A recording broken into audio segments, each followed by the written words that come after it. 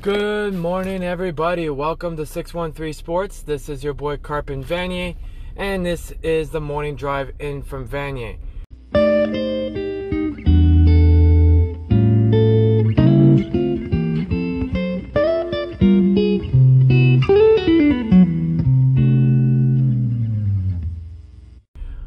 Alright guys, so topics of discussion for today.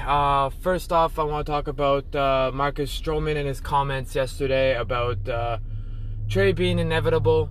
Next, also I want to talk about CP3 demanding a trade.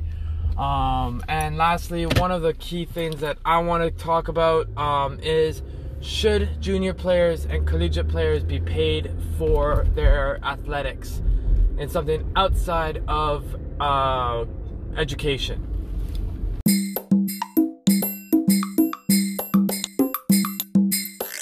So first off, Marcus Stroman yesterday came out to Sportsnet in an interview saying how he believes that a trade is imminent with him to trade him out.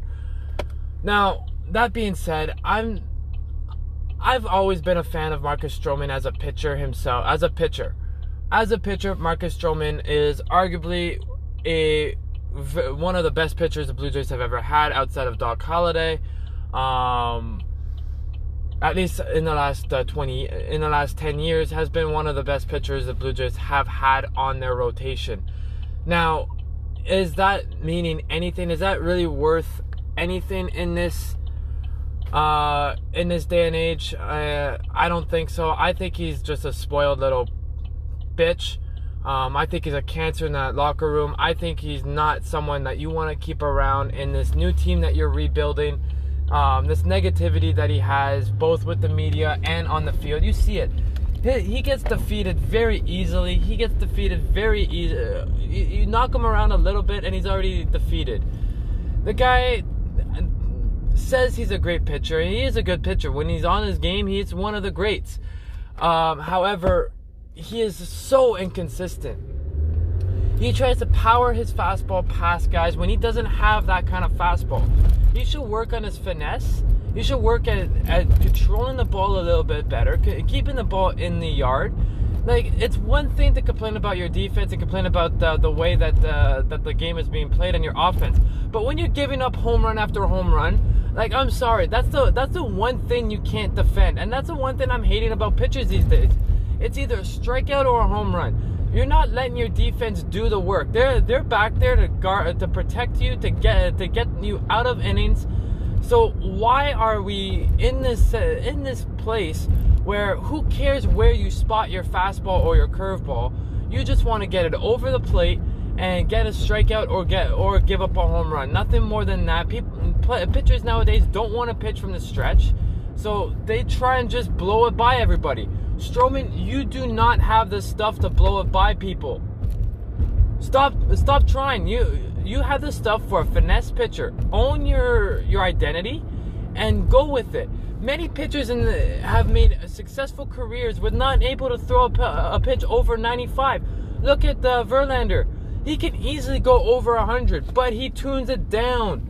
That is the difference between a Hall of Famer and an All-Star. A Hall of Famer is able to adjust to no matter who's up to bat, able to hit their corners, able to spot their fastball, able to spot the changeup, able to spot their curveball, and not down the middle.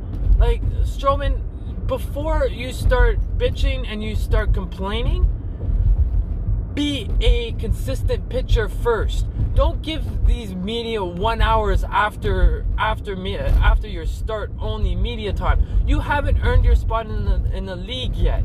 Verlander, okay, I can understand Verlander coming out and saying he only wants to give a 1 hour interview after games. But Stroman, you've been in the league for 4 years. You haven't proven anything in this league. You don't have a perfect game. You don't have a no-hitter. You don't have a 20-win season under your belt. So stop it. The way you are treating the media, the way you are treating your team, you are a cancer in the locker room. And if you want to trade, I would be happy to trade you. I don't want you on the team because you are a cancer. Yes, you are one of the best pitchers in the league right now, in my opinion, when you are on your game.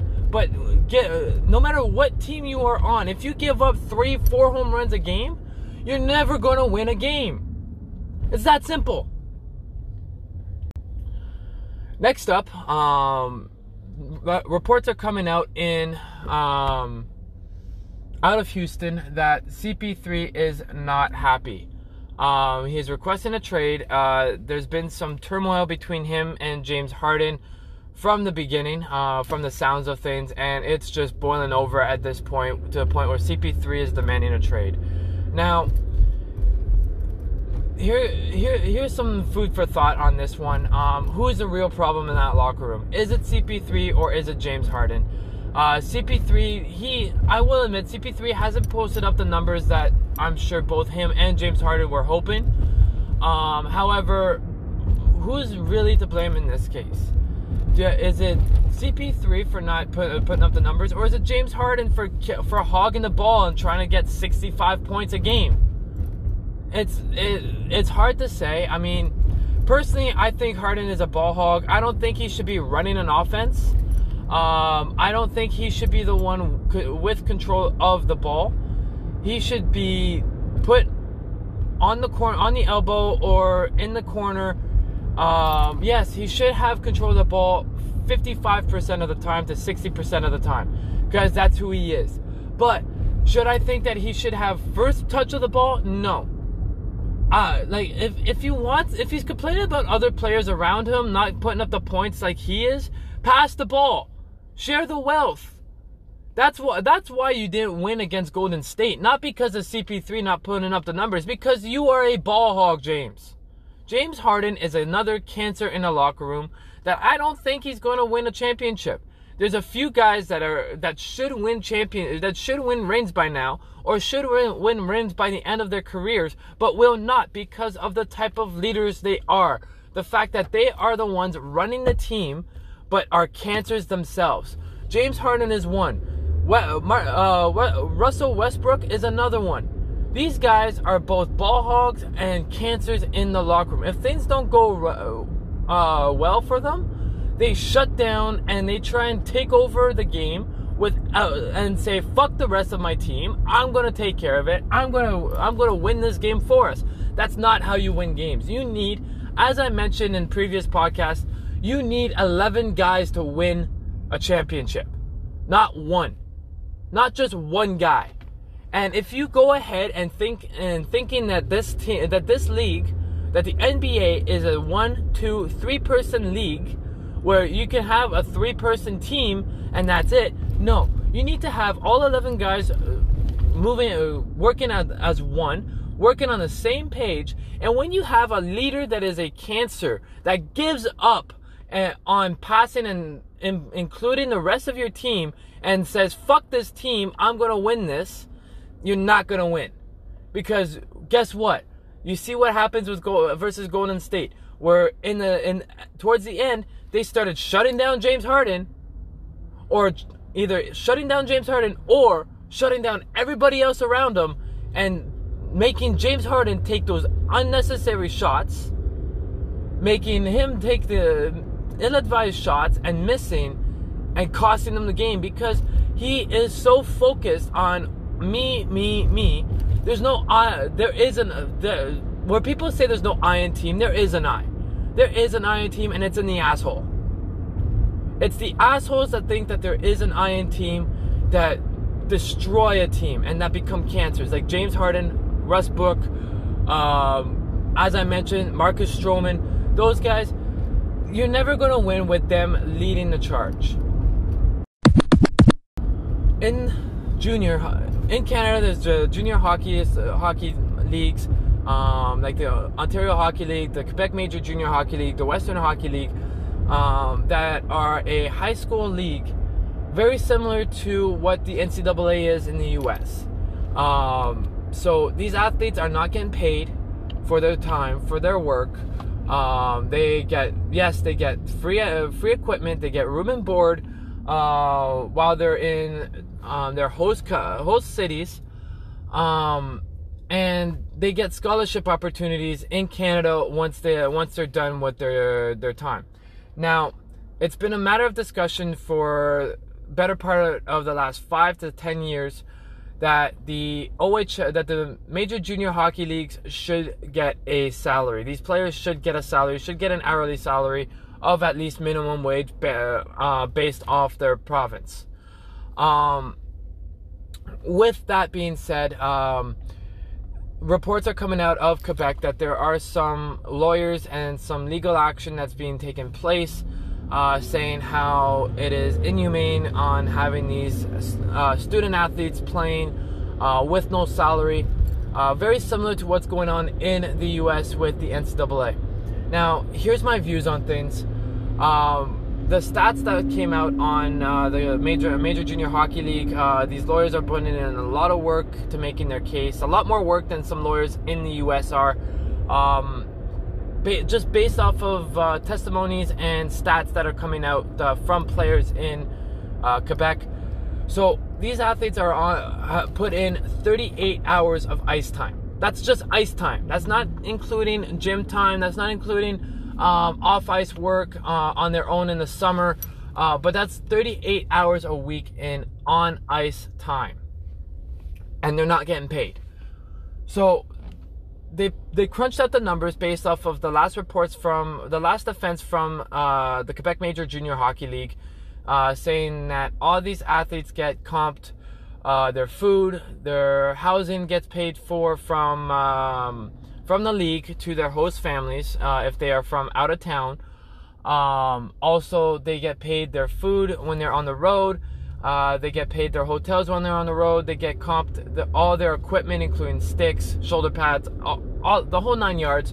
And they get scholarships outside of the Quebec Major Junior Hockey League when they are done playing. So one lawyer took this and took the average cost. Now, obviously, some athletes get more than others, especially when it gets time to the scholarship portion of things with the Canadian school system, and if they go down to the NCAA, the NCAA. So a lawyer took this into consideration and crunched out the numbers. They came out with a total, on average, of these athletes being paid less than minimum wage per hour. Now, they're making the argument that now these athletes are, in theory, getting paid less than minimum wage, which goes against the Canadian, provincial and Canadian law for this. So here's my opinion on this. I do think that these athletes should get some sort of compensation for the fact that they are being monetized by the organizations severely with jersey sales as well, because they're selling. These teams are selling jerseys with player names on the back. They're selling jerseys because of these athletes. They're selling tickets because of these athletes. They're selling memorabilia because of these athletes. So I think that these athletes should get a cut. Now, my problem with this becomes, as of right now, the NCAA does not give compensation to their athletes. They do not pay their athletes. They are still under the umbrella that if you get any kind of salary for playing, for athletics, because of your athletic ability, is in the constitution of the league, you are not eligible to play in the NCAA. So that alone could cut these athletes' chances of getting a NCAA scholarship and going that route for a potential of joining the NHL after going into the NCAA. Because let's be honest, NCAA versus the CIS, or formerly known as the CIS, is majorly different.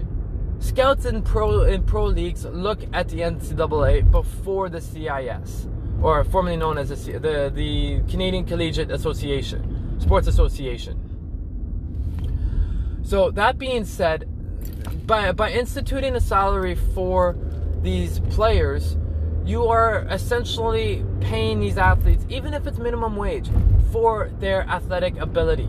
Now, you can make the argument that if you put just a straight minimum wage cap, these athletes can only make minimum wage. a minimum wage no matter what, and you're not basing the salary off of your athletic ability, you could make the argument that you are still eligible for the NCAA. However, it makes me think of a case with a runner in the NCAA playing for running for Texas, or he's running independently, but training with the Texas Longhorns, where he is using his athletic ability to promote his own company for a reusable bottle company that he is coming out with. And he got banned from performing under the Texas Longhorns. Now, the Texas Longhorns have come, or is it Texas Tech? Texas Tech, sorry. Now, the school has come out and said that he is allowed to train with them.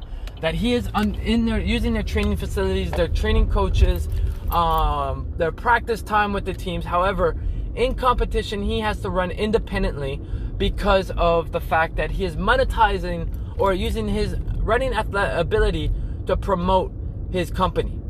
So it's a very, very gray area when it comes to this, because these leagues want to give these athletes a max opportunity to get for exposure, and that means to go to the NCAA when it's time.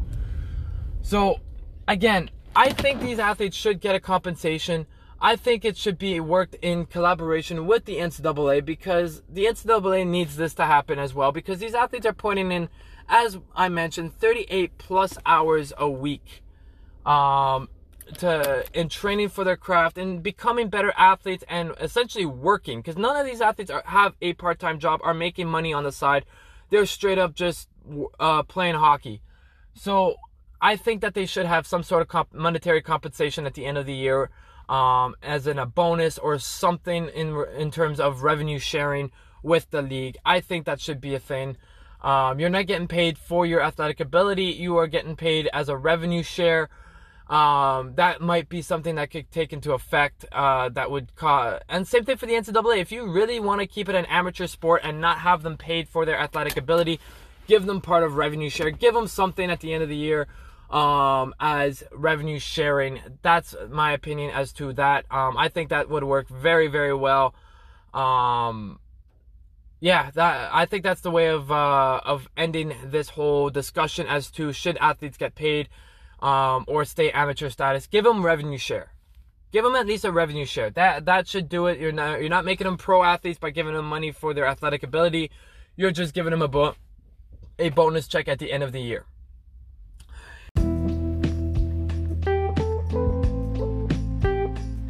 Anyway, guys, that's it for me for today. I appreciate you guys listening in on my drive-in from Vanier. Give me a share at 613 Sports on Twitter. I'm on many different platforms on Spotify, Google Podcasts, and Anchor. So please give me a listen. And pass this along. Thank you very much, guys. Have a great day.